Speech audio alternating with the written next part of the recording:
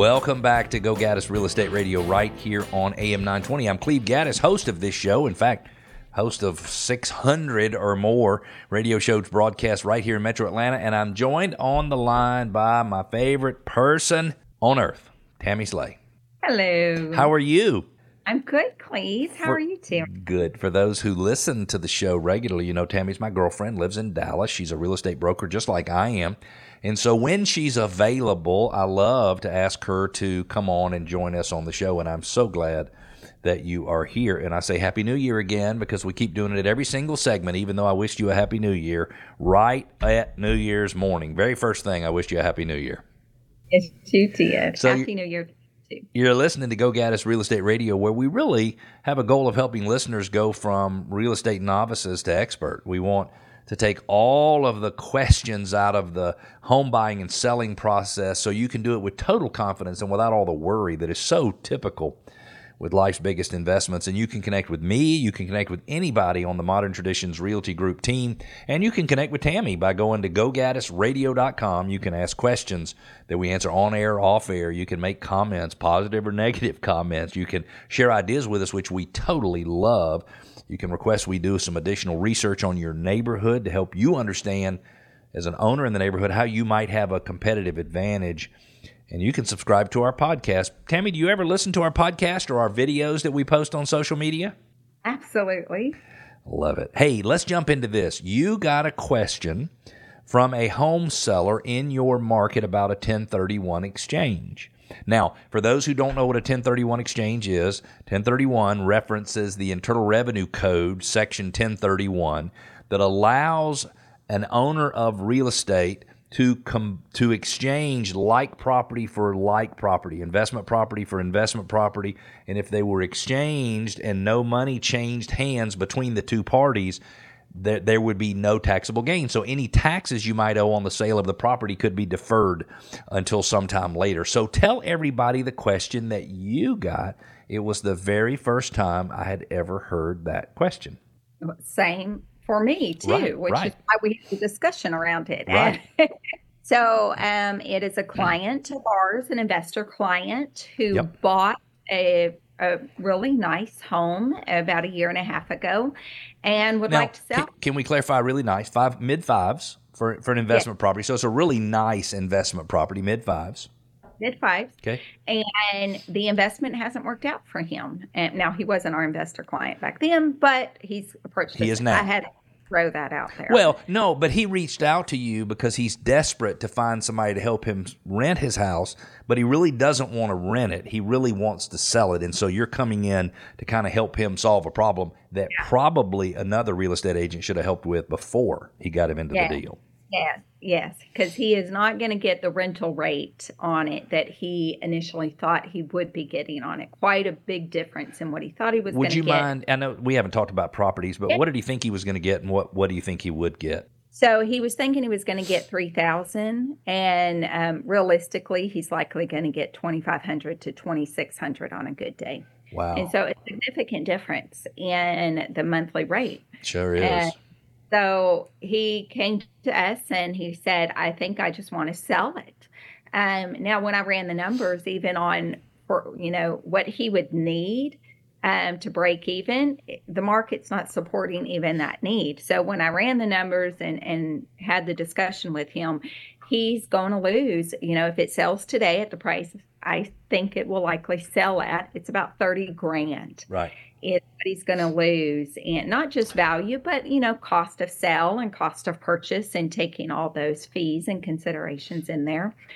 And so the question came up: well, does he do a 1031? And so that was the question. And so really, and I'm sorry to talk over you, but the question is there any advantage to me tax-wise to do a 1031 exchange? I think that was the question he was asking. And remember, Tammy is not a lawyer. She's not a CPA. I'm not a lawyer. I'm not a CPA. So you want to talk to your tax experts about this. But I said to Tammy, I don't see any reason why someone would do a 1031 exchange when they're losing money. A 1031 exchange allows someone who has a gain. So I bought a property for $300,000. I'm selling it for $500,000. Let's just say my gain is $200,000. It wouldn't be $200,000 because you'd have some depreciation and some additional expenses that you had had incurred in the property. But let's just say it's $200,000. So I don't want to pay tax as an investor on the $200,000 gain. So I do a 1031 exchange so I can take for a small fee that $200,000 in equity that I've gained, and I can put it in another property without having it be a taxable event. So let's just say I paid long-term capital gains on it. Maybe I pay 15, 20, 25, depending upon my tax bracket in terms of long-term capital gains taxes. And that would take the $200,000, and let's just say it was 25%, it would bring it down to $150,000 that I had to invest. But I want to invest the whole $200,000. I don't want to pay tax. And so in your guys' case, it doesn't make any sense to do that. So I happen to have some experience with capital losses, embarrassed to admit that on the radio, but I purchased a business back in 2006 and had some significant capital losses, and I purchased a couple homes over the years where I was going to flip them and make money. Like your guy, he's not wanting to flip it, but he probably thought being a real estate investor was easier than it is, and I lost money.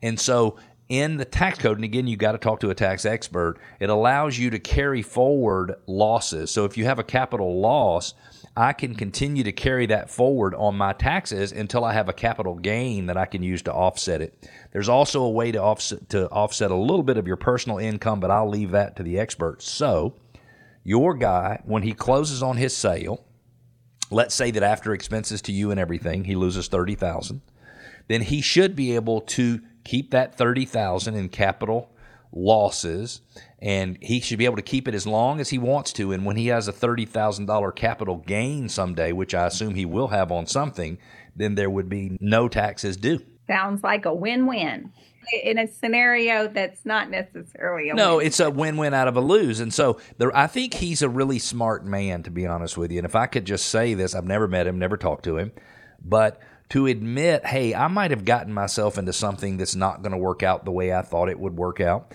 And by the way, I don't want anybody to think we're implying that investing in real estate, it has a low chance of working out, because in most cases it has a very high chance of working out. But as we talked about at the beginning of the show, if you don't know everything you need to know, so if you don't really fully understand the monthly rental fair market value of a property, and you make a decision based on it being able to rent it for, $500, $600, $700 a month more, you might be better off just cutting your losses and moving on, because it could be that over time his losses would continue to accumulate. His losses would get bigger than 30, 40, 50,000, something like that. So I say kudos to him. Yeah, I do too. He's a good man, and he's thinking about it correctly, and he's already been in touch with his CPA, and So he knows. they got a plan. Good. And did he confirm that what we were telling him was actually accurate, or do you know yet? I know a little bit. Okay. There was some kind of, and I don't got the information in front of me, but a certain number of years that the loss can be carried. Oh, only for a certain number of years. Okay, because I thought it was indefinitely. So, but I don't got it right here exactly. Yep. So he's continuing to look in it, and we're looking at other properties, and we're just exploring all the different avenues. But it was an interesting question, and I think there might be, these kind of questions that come up that you and I always don't know, like, oh, this is an interesting Look scenario. into it. Yep. Always a good learning experience.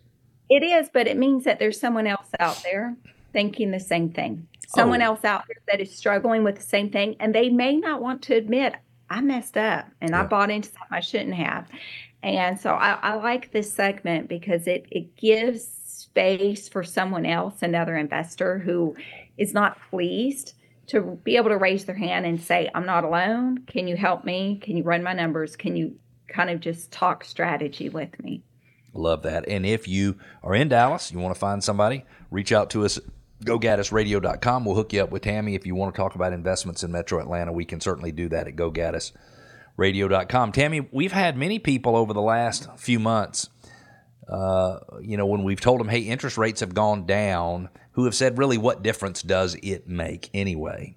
And the answer is it makes a big difference in your payment. So we ran some numbers. On October the 26th of this year, the national average 30-year fixed rate mortgage was 7.79%. December the 28th, 2 months later, the average 30-year fixed rate was 5.93%. It went from almost 8 to under 6% in 2 months. Isn't that amazing? Now, October the 26th, that payment would have been $2,300. Now, this is on a $450,000 mortgage. Okay. I just took that. That's a little higher than average in Metro Atlanta, probably a little higher than average mortgage in Dallas-Fort Worth as well, but I just wanted to use it because it was easy numbers. $3,236.30 would be the monthly principal and interest payment at 7.79%. At 5.93%, the monthly payment would go to $2,771.51. So that means interest rates going from 7.79 to 5.93 decrease your monthly payment by 14.37%. You save $464.79 a month.